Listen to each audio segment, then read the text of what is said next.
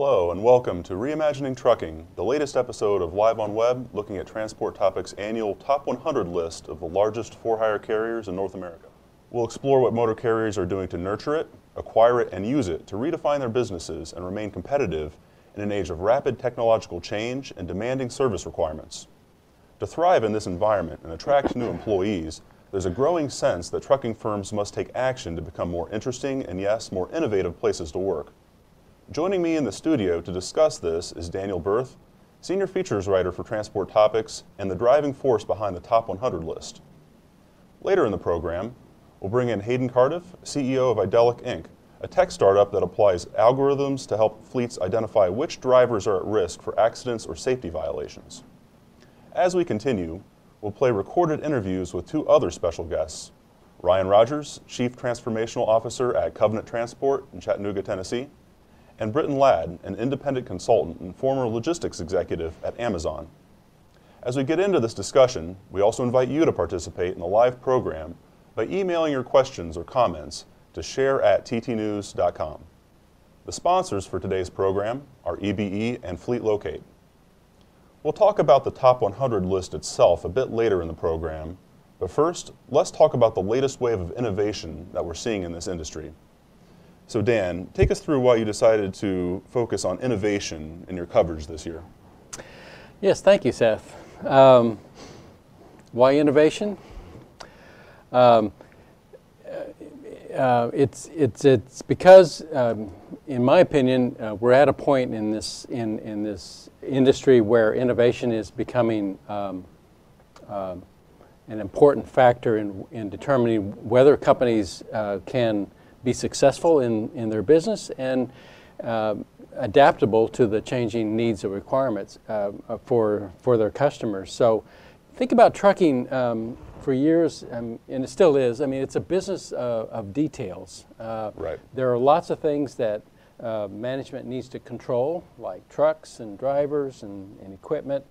There are things that it can't control, like the weather, the cost of fuel, a variety of things. So it's a complicated business, and one that has many people feel not adopted technology at a rapid enough pace, Sure. At least not as fast as some other industries, right? So I feel like there's opportunity here Right. to apply technology to what trucking does and improve many of the processes that we have in place, which many are still based on paper. There's a lot of wasted time involved in shipping freight.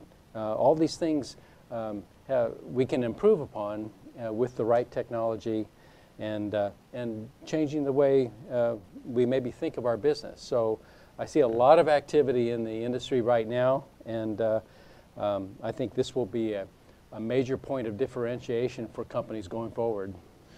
No doubt about that. And Dan, maybe you can give us a few examples of this type of innovation. What are some of the companies that are good examples of this type of innovation? Great. Let's start by talking about J.B. Hunt Transport Services. This is a company that I think is very interesting because it has gone through several versions of redefining itself over the years, right? This is a company that started out by an entrepreneur and his wife in the truckload business shortly after deregulation, and quickly became, one of the biggest over-the-road dry van truckload carriers in the country, right? In the early 90s, they realized that it was becoming very difficult to manage a business like that, especially with drivers, and so they began to convert some of their freight to intermodal. Today, they're the largest intermodal service provider in the country. And then after that, they launched new initiatives into dedicated contract carriage, becoming a delivery company for major shippers, and also starting a freight brokerage business.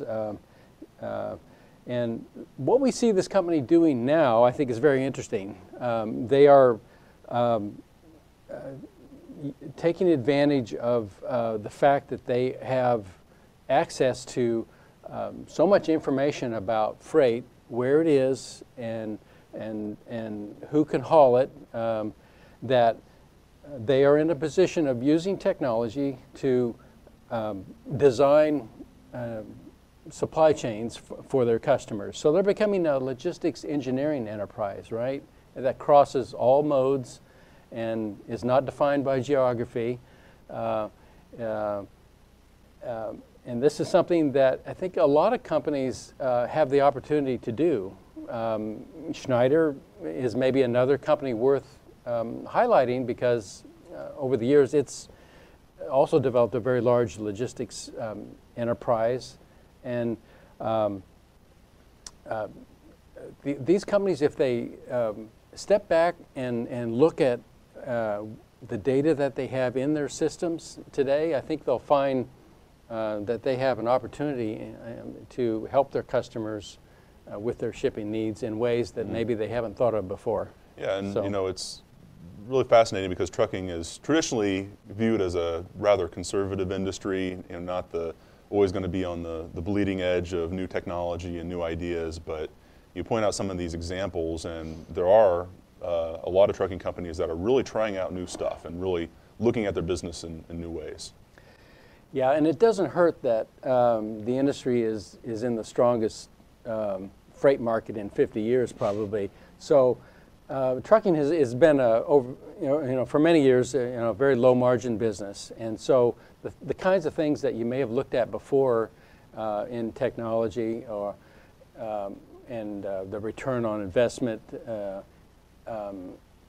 may have been more limited because you just didn't have the means. But today we not only have a very healthy, financially healthy industry with money to spend, we've got technology companies on the outside looking at the industry and offering numerous ideas and suggestions and ways of doing business that are different.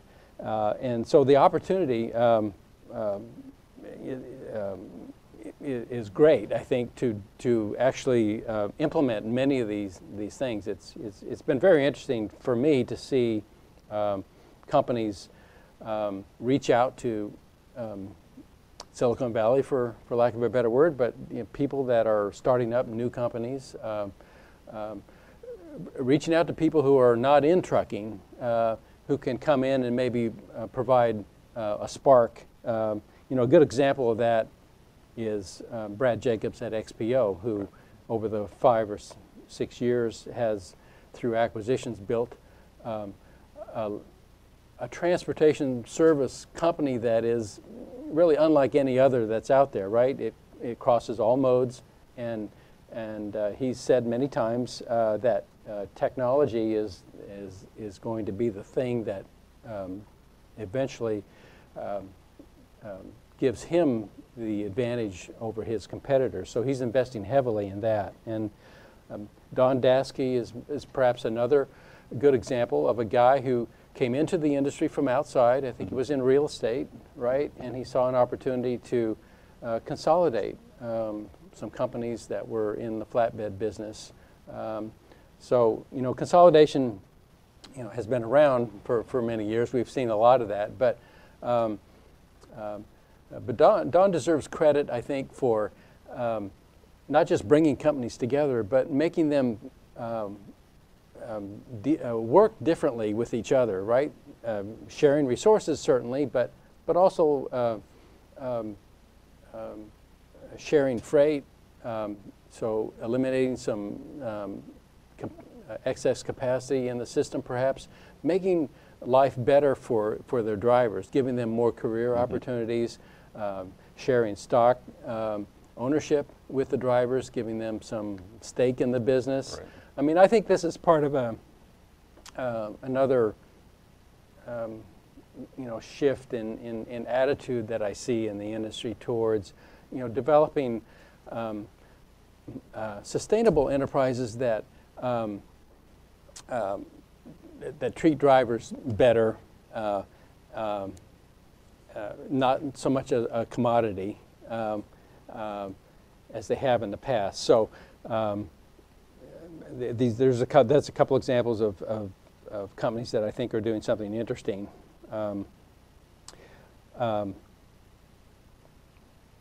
So, I think now, to maybe underscore this point of this change in attitude in the industry towards innovation, let's introduce an interview that we did with Ryan Rogers, the Chief Transformational Officer at Covenant. Want to play that clip now? I want to ask you, first of all, if you could characterize for us the state of innovation in trucking. You're relatively new to Covenant in this position, but what is your impression of the state of innovation that you see the freight transportation business being in today? Yeah, I think right now it's probably the most exciting I've ever seen. So I'm somewhat of a longer-term career, roughly 19 years in the transportation, between being in the truckload side of the business, between U.S. Xpress, Amazon, and now here at Covenant. And it is the most exciting time I've ever seen. I mean, it's the market's hot, the interest is hot, with all the different pieces that we've seen from the past and the technology interest between venture capital, private equity. You got everybody from Amazon, Uber to small mom and pop starting e-commerce business with Final Mile, all those things and how it's affecting the industry. We've got more people and it seems like more money being thrown at this market than we've ever seen. Yeah, there is a lot going on for sure. What is the best way in your mind for a trucking company to participate in this activity and promote innovation both within the company and maybe with partners outside? Well, I think the biggest part, number one, is make the commitment. So that's what Covenant has done, is they've made the commitment to make innovation important in our business. They did that in a few different ways. One, creating my role and my position within the company that says, hey, we need to be more innovative, we need to be open-minded, and we need to approach that both in every direction, top down, bottom up, middle out, whatever it takes. The biggest thing is making the commitment to do that. And I would say the second biggest thing is kind of once you've spent the money to do that, then how do you additionally reinforce it? And it's creating open-mindedness, being open-minded to allow those ideas to get flourished throughout the organization. And actually, I was at an innovation conference, little lunch and learn meeting today, and it really talked about how you affect that. And it's, if you can affect 20% of the people, you try to affect 80% of what they're doing instead of trying to affect the 80%, so that innovation can grow throughout the organization, but making a commitment to it. And that commitment, depending on the size company, can be very large, it can be very small. The innovation side of our business is one piece of my pillar. It's not all I do every day, but it is making a commitment to do that. We've also made a commitment that we've hired an innovation strategist that deals with innovation day to day, so that we make sure we have a focus on it every day. But it's really a change in the culture internally to say we're open-minded, we want to hear new ideas. In those, when I say innovation, it's everything from little things to make things work better for our drivers, visibility, things that help from a customer perspective, but it's also just the block and tackling. I mean, that can be innovative to do things different than you used to previously do it. That's more focused on the internal. The external is be open to having time and again, a little bit of commitment there too, with talking to the different software providers, the different hardware providers, the different vendors in the market with what they're doing, so that you have time to research it, listen, and learn. Outside of that, what we have done is I think has taken a next step for us is we fortunately, Chattanooga being a nice market for supply chain and logistics and trucking, there's a venture capital firm here, Dynamo. I know you've done some coverage for them in the past, is we are a lead sponsor for them. So we're getting great brand recognition from that, but we're also getting visibility to be in front of 20 new products that are coming to market, 20 new ideas. And that has made a big difference. And that's an external, internal. It's got our internal people fired up. Just this week, we actually are vetting a process with a couple of great young individuals here at our office with new ideas. And they felt comfortable to set up a meeting with me and come in here and we brainstorm. So I'm excited with what the commitment that Covenant Transport is making to the industry for not only us, but for the industry as a whole, and bring that recognition to what's needed. Yeah. Yes, hello. We're back, and that was very interesting to hear Ryan talk about what they're doing at Covenant and working with startups. I'm very pleased to be joined on the desk here with Hayden Cardiff of a company called Idelic Incorporated, and this is a company that has that was spun off from Pitt, Ohio, and it's a very interesting story. Hayden, could you tell us a little about how this business got started and the nature of your relationship with Pitt, Ohio? Sure, and thank you so much for having me, Dan. It all kind of starts with safety and how important safety is throughout the industry. And Pitt, Ohio, over the past 2 decades, has really grown to be one of the leaders within safety. And that it was in large part not only to their safety culture, but also because of an internal application that they had built from the ground up.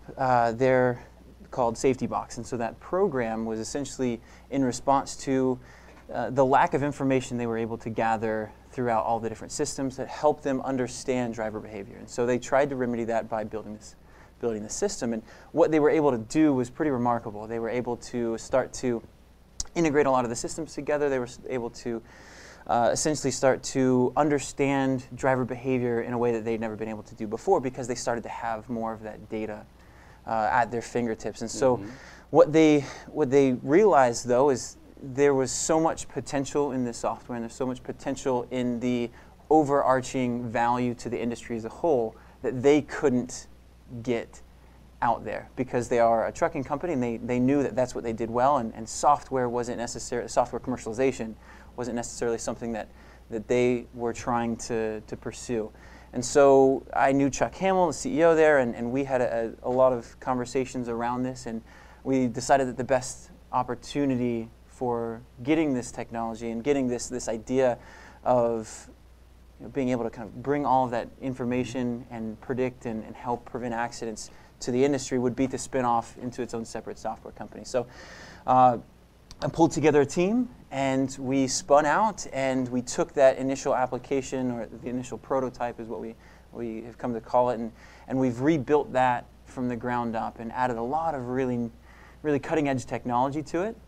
And one of the things that was really interesting to us was to see kind of the ability that Pitt, Ohio had in predicting accidents, and what we've been able to add on top of that with technology like machine learning and predictive analytics and artificial intelligence. And so looking back at some of the benefits that they were able to see with this original product, Safety Box, they saw about 21% accuracy in being able to identify and predict which drivers would ultimately get in accidents. And so going from no prediction to almost a quarter of all accidents being able to intervene beforehand, that was amazing.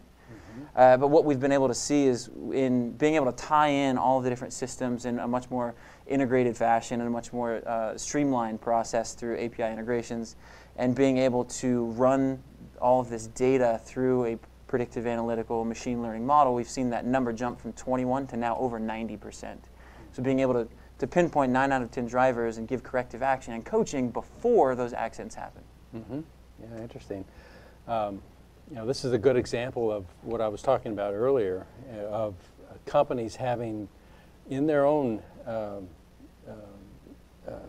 company data that is potentially very useful. And in your case, you're using the safety data in a way that not only helps Pitt, Ohio, but something that could help the whole industry if we can get our hands around, all of the information that. Absolutely, right? And I think gone are the days that data is too sparse, or we don't have enough to really make good decisions. Now it's fleets are just getting inundated. There's just too much data available, and not enough insights coming from that data to do something with. And so that was one of the first problems we looked at tackling, was how do we take this fire hose of data that often seems just overwhelming to fleets and make good decisions and get real insights out of that. And I think that was one of the first things that we wanted to do, and I think we've been very successful in not only with customers and partners like Pitt, Ohio, but also the other fleets that we work with and potentially the industry at large. And being able to now take in all of these different data sources like your onboard telematics, your cameras, your FMCSA portal, the HR systems, your trainings, the background checks, driver qualification files. There's so much data there. But for us as human beings, it's incredibly difficult, pretty much impossible, to be able to look at all those different data sets across all of your drivers and then be able to pull out which the leading indicators and be able to weight what's more important versus another and make good understanding and good decisions based on that prediction. Yeah. What advice would you give other trucking companies who may be interested in working with startups or bringing in people from outside?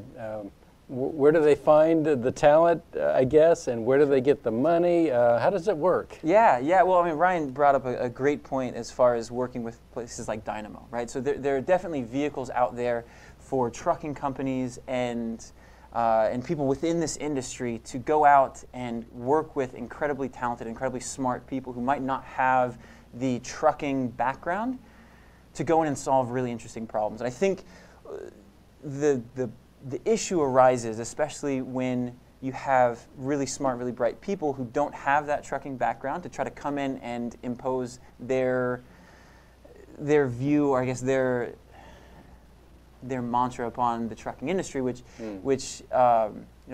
gets a bad rap for being slow moving and not being adopting technology. And I don't think that's the case at all. I think it's definitely more so the case of there has to be that ingrained trucking know-how, right?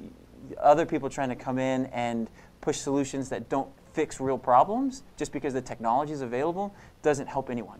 And so I think trucking fleets and other people within the transportation logistics industry have a real strong opportunity to bring what they do best to the table, which is trucking, which is logistics, which is transportation, and then allow that to kind of permeate through the technology and those trying to come into the industry with a little less knowledge. And so we've been very, very fortunate in having partners like Pitt, Ohio, who, in my opinion, have done really, really well at giving us the opening doors and helping us, I guess, better understand some of the issues and problems around trucking. Even though a lot of our team had transportation backgrounds,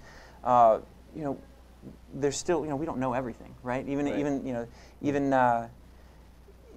It takes seasoned professionals to really get a good understanding of the transportation and logistics world. And so being able to work with partners who can go hands off when it comes to day-to-day running the company and let us kind of do our thing, but also open doors and really help us with the problems at hand and making sure that we stay rooted to our trucking background is really important. So I think if you strike that balance as far as understanding what you can do and what you bring to the table and letting the companies that are trying to start these companies that are trying to bring innovation to the industry also do what they're really good at, I think there's a good partnership to be had. Yeah.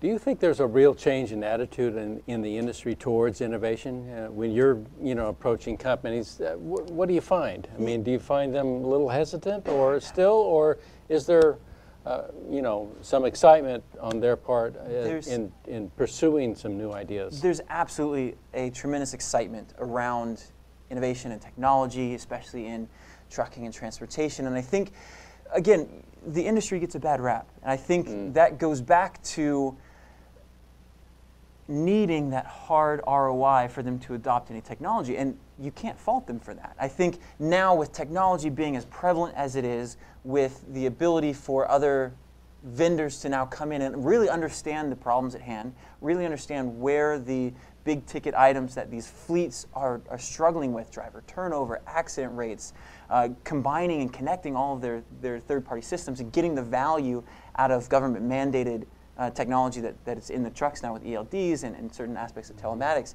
I mean, without those connecting and without really getting as much value, they're not seeing the ROI. And so being able to come in and now express and identify what are these main pain points, how we can specifically address driver turnover, how we can specifically address accident reduction and prevention, that resonates, and we've seen tremendous response from the industry, and we've been very, very welcomed as far as what we're doing and how we're doing it.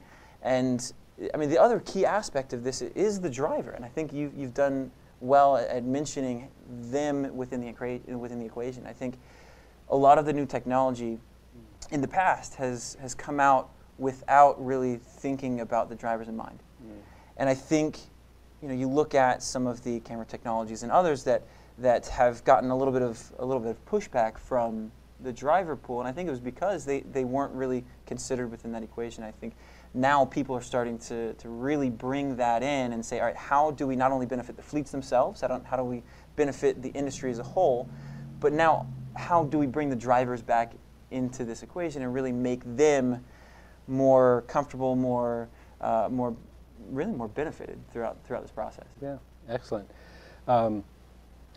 I'd like to interject a question now that we received from one of our readers, or viewers, I should say. Heather Darrington of a company called Flash Freight Systems has asked where drivers are looking to find driving positions in the industry. And you know, this question of where to find drivers is definitely a moving target. But what's clear to me in my reporting is that drivers have become a real force in the marketplace that hasn't always been the case. So we are short of drivers, we always have, but with the strong market that we're in, drivers have the a voice now that I think more executives are paying attention to. Right. So there's kind of a role reversal going on here where where companies executives are learning or at least paying attention more to their drivers and what they need to do their jobs. And in your case, since you're working with safety data and so forth, can you talk a little about what you see as the future possibilities of using this data over time? Because I think it's something that maybe could help drivers. Absolutely, and I think you're spot on when you say that right now with the shortage and rates continuing to rise, it's just a good time for trucking companies as a whole, but yet the drivers now are at such a premium. And they're starting to get a little bit more of that power kind of shifted back on their side. And I think that's critical for them, and I think that's a wonderful thing. But also, they still lack a little bit of a vehicle and a voice to now rise up from the rest. And so with only a background check and an MVR to wield in front of a potential hire, or a potential fleet to go work for, there's not really a whole lot that distinguishes a safe driver from an average driver, right? So how do they go about really understanding and really pushing their brand as a driver and their ability to get better jobs and better positions at better fleets? And so what we see as the potential is the opportunity for the drivers themselves to now have this data, this credibility go with them from fleet to fleet. Right? Yeah, So what you're talking about, I think, is the idea of giving a driver a risk score, right? Which is based on your analysis of their driving records and a variety of things. And the analogy that you used was that most people are familiar with a credit score that they have is based on your purchasing practices, right? Well, drivers have a record of some kind, but as you said, it's difficult to put that on paper, if you will, and put it into a number that they can use. But it sounds like you're thinking that there's potential here for drivers to have an objective source of information about their real safety record, and then they could certainly use that to their advantage. Absolutely, and we like to think of it as a safety score, right? So the drivers can now go in and have a full understanding of how they're doing, how they can improve, but more importantly, it creates kind of a win-win for the drivers themselves and the fleets, right? So the fleets, on the flip side, are throwing darts in the dark and trying to hire drivers that they don't have sufficient data and insight as far as their history, their background, their reliability. And so you get a lot of this turnover that we're seeing run rampant through the industry because there's not the culture fit, there's not the understanding of the driver's performance. And so this helps really the driver to rise above the rest and be able to kind of promote themselves with a good, solid understanding of, look, I am a safe driver. I'm very responsible and I do my job and I'm a professional. And then be able to take that to a fleet and say, look, you want me.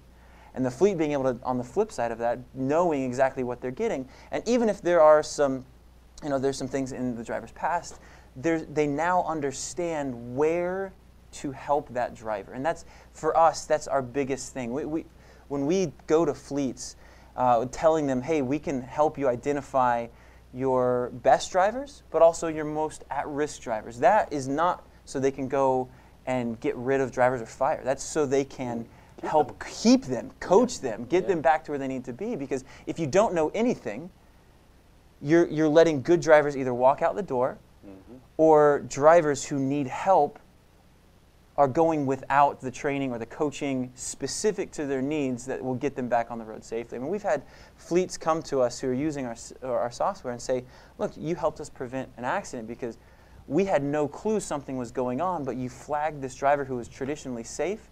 A couple telematics events, there was an HR, they came late to work, an argument with the manager, small backup accident, non-DOT recordable at a terminal. We pulled him in and realized his parents needed to go into assisted living home.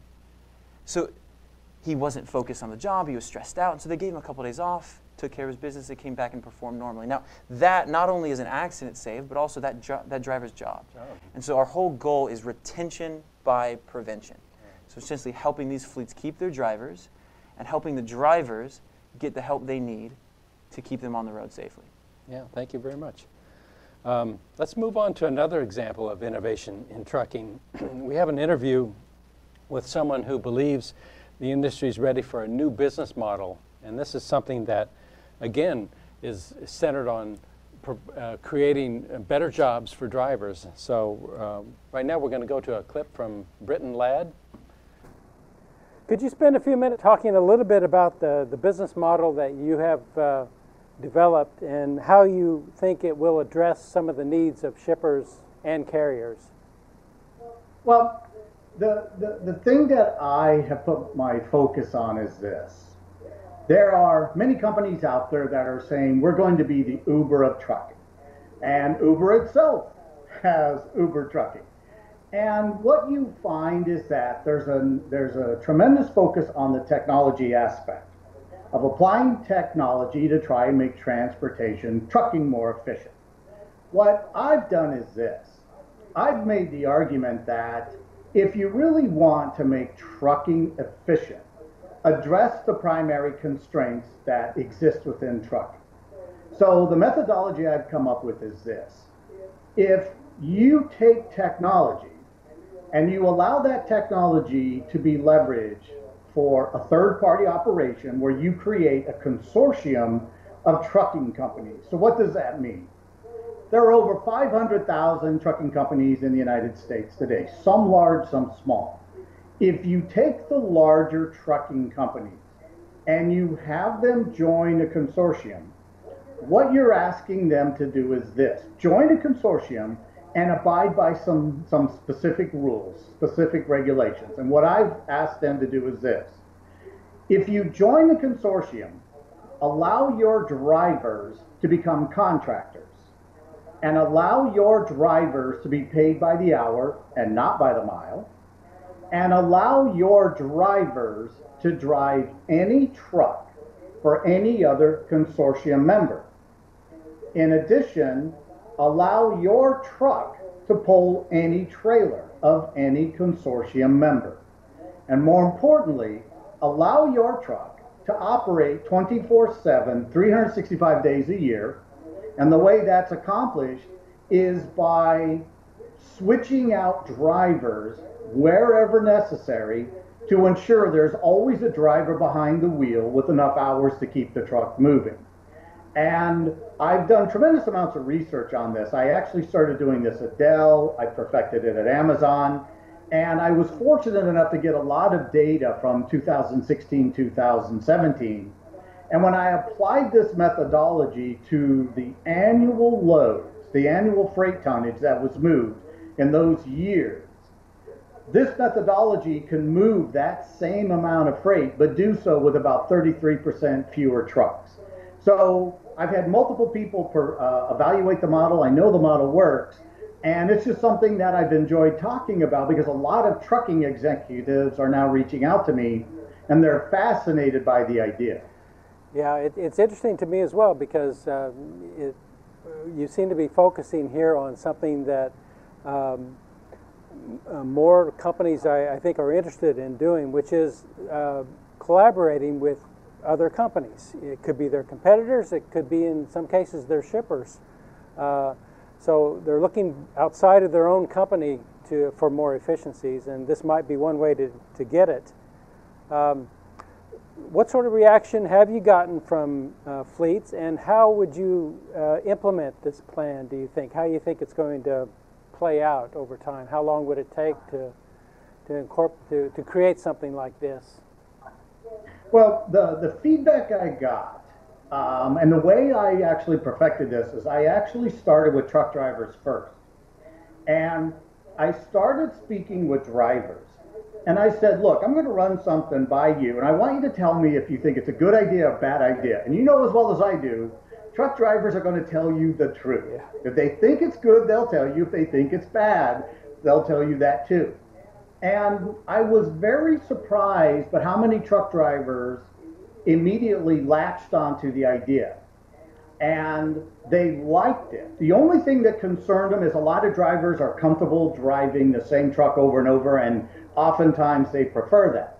But what I said to them is crush all assumptions. Don't think about this only from your perspective as a driver and your comfort level. Just look at it from the idea itself. And I spoke with a few drivers and then dozens of drivers until I've spoken with hundreds of drivers. And the drivers all told me, they're like, this absolutely can work. But the thing they were concerned with is, well, what would executives think about this? And so when I started to speak with executives, the thing that I asked them is, walk me through where your biggest pain points are. And it was always, I can't find enough drivers, I can't take on more business, or I go through these cycles where I have too many trucks and not enough work, or I have too few trucks and way too much work. And the thing that I focused on with the executives was really helping them understand that if you collaborated, collaboration to me accelerates innovation. And that's a phrase I use with them. Don't maintain your same business model, whether you're Schneider, J.B. Hunt, doesn't matter, big or small. If your business model is, I'm going to have my own trucks, I'm going to have to find my own drivers, and I'm only going to operate as an independent trucking company, your frame of reference and vision is very narrow. So what I ask executives to do is crush all assumptions and imagine if you had an ability for a third party to where they're accepting loads from shippers all across the U.S., retailers, manufacturers, doesn't matter, for dry van, for reefers, for liquid bulk, for flatbed, doesn't matter. This third party has an ability to receive the loads. And if part of that process, you as a member of a consortium, you simply say, leverage my trucks to haul dry vans, reefers, liquid bulk, doesn't matter. Leverage my equipment with the goal of making it as efficient as possible and maximize the utilization. And when I walked through this with executives, they were shocked, they were surprised, they didn't get when I wanted to pay drivers by the hour, so I had to walk them through the math of doing that, but then they realized it was a good idea. So far, I've never had a single executive say they wouldn't do it. They're just interested in seeing what the reaction is in the market. Welcome back, and thanks again to Britton for taking time for that interview. As a reminder, you're watching Live on Web's look at reimagining trucking. As we continue, we invite you to participate in the show. You can email questions or comments to share@ttnews.com, and we'll do our best to address them during the remainder of the program. You know, Dan, let's go back to the topic of innovation, and just tell us from your reporting, you know, what are some of the other effects of innovation that you're seeing in this industry?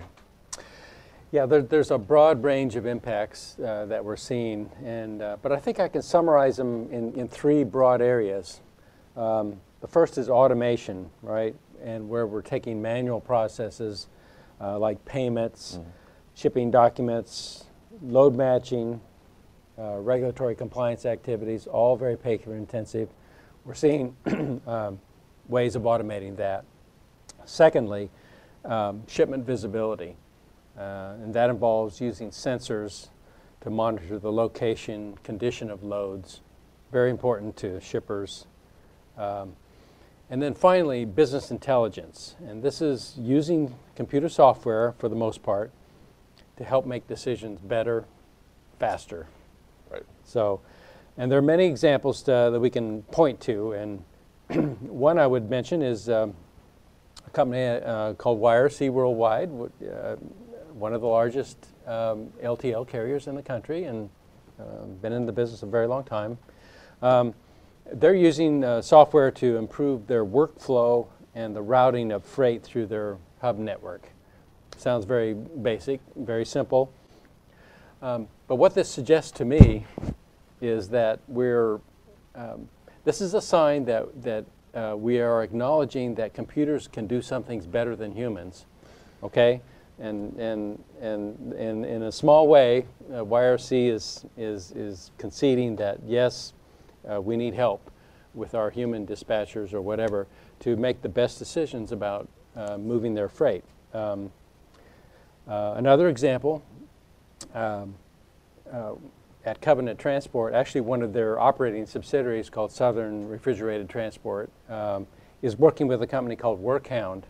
And this is a startup that has developed a system for collecting feedback from drivers about their working conditions, about their pay, everything. And this is, again, something that we're seeing used more and more in the industry as a way of connecting management with their drivers. And this is a connection that needs improvement. It's a relationship that needs improvement, let's say. And so there are lots of new ways of accomplishing this, making these connections that are going to make things better for all of us. Another example, at a company called Liquid Trucking in Nebraska. Here you had a manager who came up with the idea of using a smartphone app to record details about delivery and pickup for his drivers. Now, this used to be something that drivers did on their own.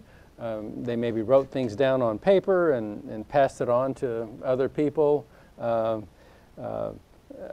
more often or not, that knowledge stayed with that driver and wasn't shared with anyone. So it was the constant process of relearning, what I need to know about this particular location that will help me get in and out quicker, right? Holding up drivers is a big issue now, especially with the ELDs coming on board. So anyway, here's an idea that that helped drivers do their jobs, save time and money for management. It's something, a good illustration of how technology is helping. So a couple more quick examples. System Freight, a company in New Jersey that does mostly dedicated contract carriage, is using diagnostic data to monitor the drivers and do predictive maintenance. Brian Meets at Hub Group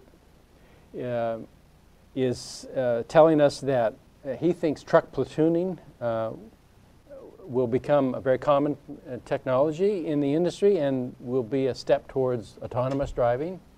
So these are a little further out, maybe on the horizon, but again, something that will definitely affect the industry going forward. Yeah, it'll be interesting to see, more and more of these types of examples come up in the years ahead. Yeah. And before time gets away from us, I would like to circle back to the top 100 list. Okay. So Dan, maybe you can take us through that and share any big examples of changes in this year's list from the previous year. Yes. I don't know about you, but I love seeing this list every year, and hopefully our readers appreciate it too. It's a way of measuring, where you stand in the industry and how you compare to your peers. So this year, even though the names on the list don't change all that much, there are some things to pay attention to. And this year, we saw some big movers, we saw some big mergers, and we saw some big newcomers. And I'll take those one at a time. So some of the big movers included Daseke, which I mentioned earlier is very aggressive in making acquisitions. So it moved up the list quite a bit, and it's now the second largest flatbed group in the country after Landstar. So another example is Evans Network. This is an Ohio company that has been a major drayage company over the years. It's now backed by some venture capital, and it's made some acquisitions, and it's also expanded its business quite a bit. This is putting a spotlight on a segment of the industry that is, I think, really gaining traction and raising its profile, if you will, in the industry, and that's the intermodal drayage business. Goes without saying, more of the freight that we look at today is coming in to the country from overseas. Exports are also increasing. Trade is a big issue. So these connections at the ports and at rail hubs are very important to getting goods moved across the country. And so we're seeing some companies. Another good example of that is NFI's purchase of California Cartage, right? That happened in the past year, and that has not only boosted NFI's rankings this year, it gives this company an opportunity to promote itself as a service provider that can manage freight for a bigger part of the supply chain, if you will, right? So NFI was always a big retail distributor, right, in this country. It still is. So, but now it's got the intermodal piece added to it, and you can see some opportunities there for that company going forward. So, in the category of mergers, again, the biggest one this past year involved the combination of Knight and Swift Transportation, right? Both major truckload carriers. There's some family overlap between these two companies. But what this combination has done is established Knight-Swift as clearly the largest truckload carrier in the country. This is a big business, and there are a lot of competitors in this field. But until now, we haven't had much separation between the companies at the top and those that come underneath it. So, but it will be interesting to see how this company behaves going forward as a large company. I mean, there is consolidation going on in the industry, and as companies become larger and control more freight, you might think that they would have more control over capacity and rates. Maybe they will. That remains to be seen. But that's a company to watch, I guess, going forward. And then finally, in the category of newcomers, there's a company on the list for the first time this year called LaserShip. And this is a company that specializes in delivering packages to customers who buy things online. Now, everyone knows e-commerce is a growing business, and but until now, we haven't seen, who is going to emerge as the primary carrier for that kind of activity. We've got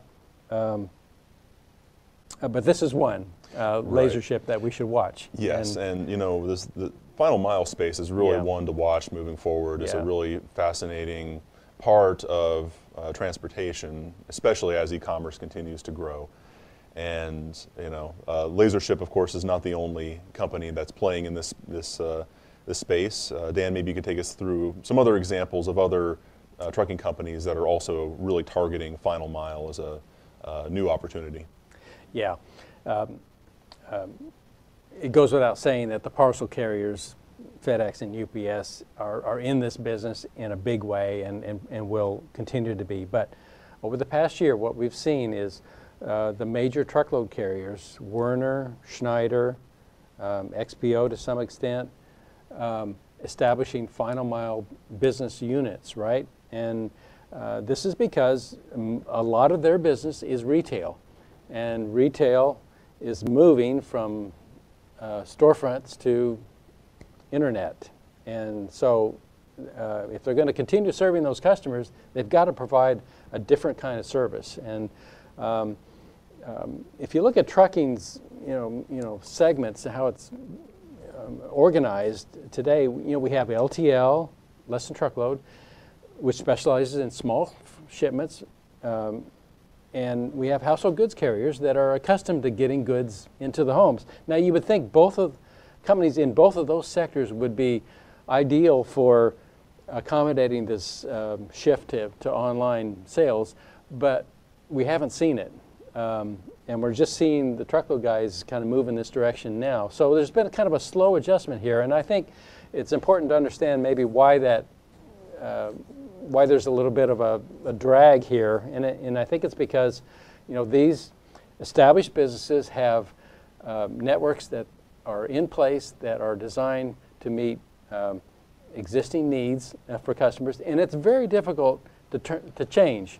And the bigger you are, the harder it is to kind of reinvent yourself, right? But again, to go back to the main topic of innovation here, I think the time has come for companies to make big changes, big and small changes in their business so that they can meet these changing service requirements that we're seeing. And this is a very good example, if you watch the e-commerce space, of where you'll see many of these companies making accommodations for that, I think.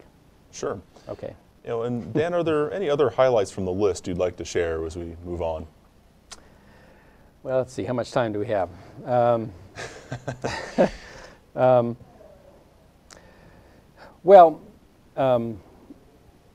like to keep track of total revenue for the top 100 carriers, if only because it's a shockingly big number.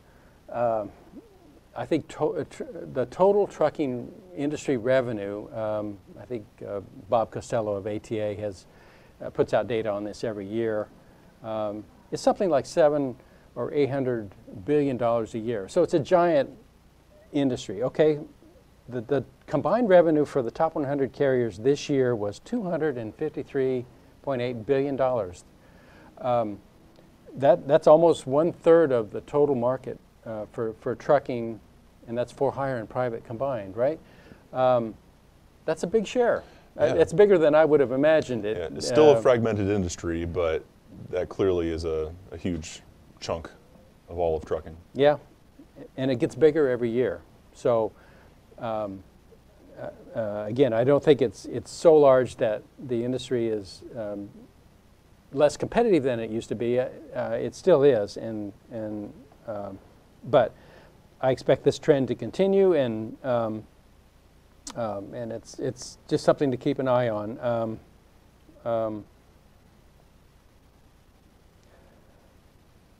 So what's next? Well, just kind of looking at the sectors, I know that there's, maybe we can take a look at, the very top of the list, of course. I mean, there's not a whole lot of movement there, but we can acknowledge that, UPS and FedEx, of course, continue to be the largest players, and kind of right below that, we see some interesting activity. Okay, Seth, here's the point I'd like to make about sectors, right? We do the top 100, and then we break down companies by 11 different sectors. And and this is a reflection of how companies over time have identified themselves and their service levers. This is going to change, okay? And if I can go back to my example with J.B. Hunt, here's a company that is very big in truckload, intermodal sectors. But if you look at how the company defines itself, they don't talk about being a truckload carrier or an intermodal carrier. They talk about being a service provider, right? And so and I think this is important to understand because this will affect all companies eventually.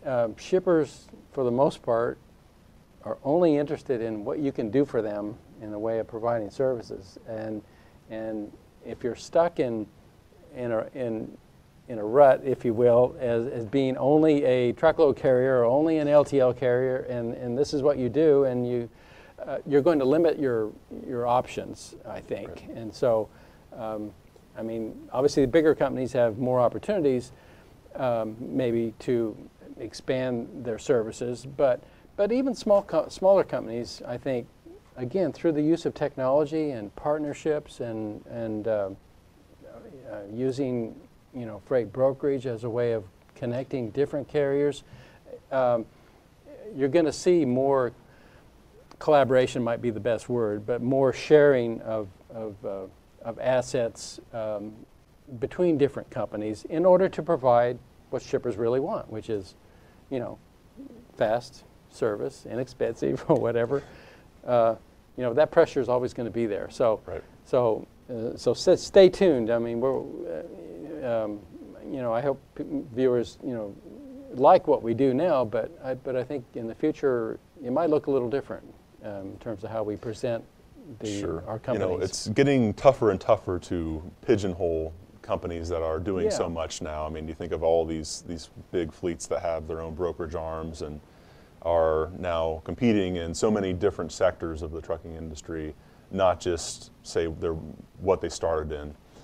So it's more and more difficult to simply define a company as one thing or something else. And before we run out of time, I would like to move on to some questions that we received from our viewers, and a little bit of a mix of topics here. But we got one from Steven Silverman of Silver Solutions Consulting. It's a question about the current freight market and increasing freight rates. And his question is, do you believe that the trucking industry has the discipline to keep prices high? And Dan, I know you have an opinion on that one. What are your thoughts? The answer is no. And, in the 30 years I've been covering the trucking industry, I've seen, several markets like we're in now where demand is quite strong and capacity is tight. It never lasts more than 2 or 3 years. The industry is still too big and too decentralized for any one or handful of companies to control pricing. That's a market function still, and probably will be for some time. And right now, the incentives. The reason these marketing conditions don't last very long is because the incentives for adding capacity right now are just irresistible. People are making money, right? So it's easy to acquire, relatively easy to acquire more equipment, and that's why truck orders are through the roof right now, and shippers are begging for more service. Someone's going to provide that, and sooner or later, the capacity will exceed the supply. Even if we don't have a recession, I think eventually this will self-correct. Always goes back to that equilibrium. Yeah, so don't get too comfortable with the current market conditions. Words of wisdom, I think. And here's another question that we got. This one's from Ray Gerald of RG Group. And he asks, how do drivers find parking to comply with service requirements? As we all know, truck parking is a growing concern across the trucking industry. And it's been that way for a while. We've had the rollout of the ELD mandate, and that's increased the industry's focus on hours of service compliance. And part of that, of course, is making sure that drivers are taking the rest breaks and staying within the driving time limits that are mandated.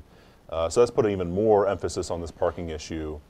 And technology, I think, is also part of the answer here. And that we see a number of mobile apps, driver applications that drivers can use to help locate available spaces. They can see how many spaces are available at different rest stops on their route and make better decisions and just plan better.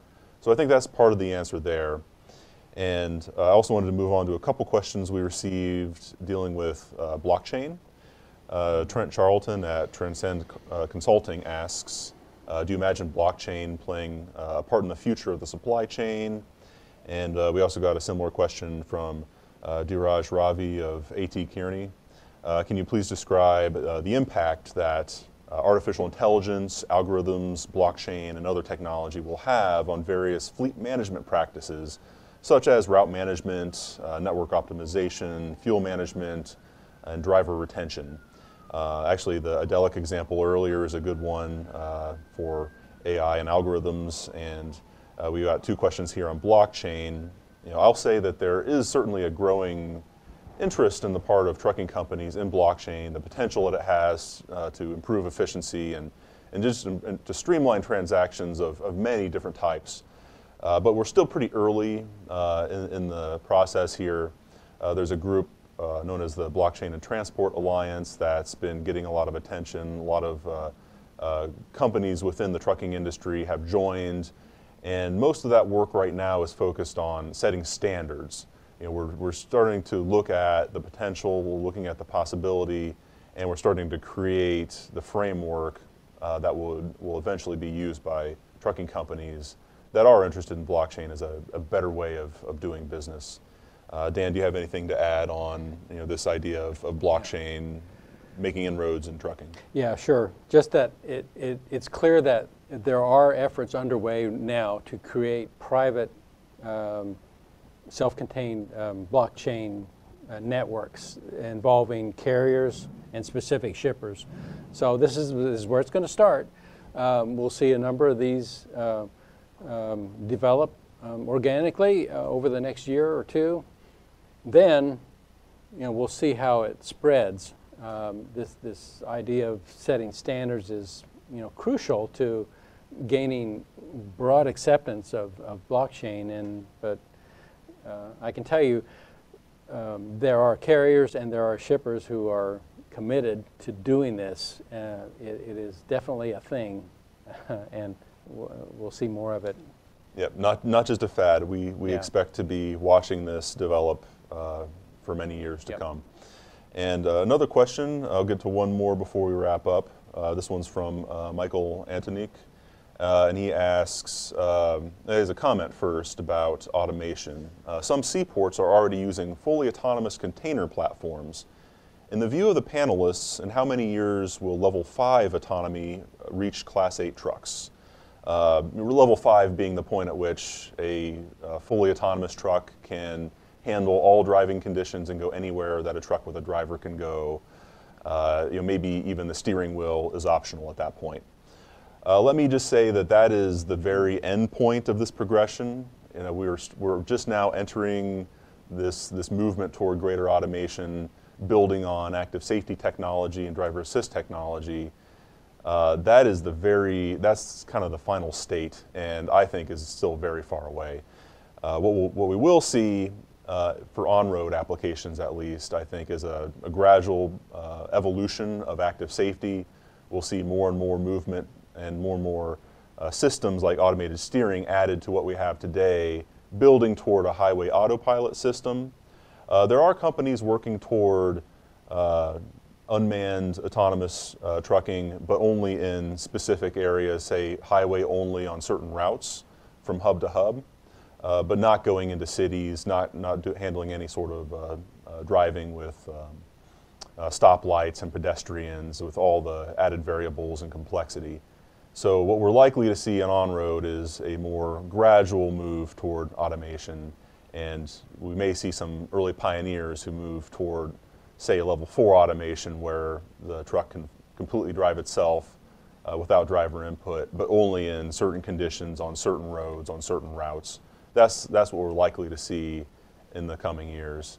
I will say that the level 5 concept, the fully autonomous vehicle, is more likely to be seen in a private site, maybe even a truck terminal.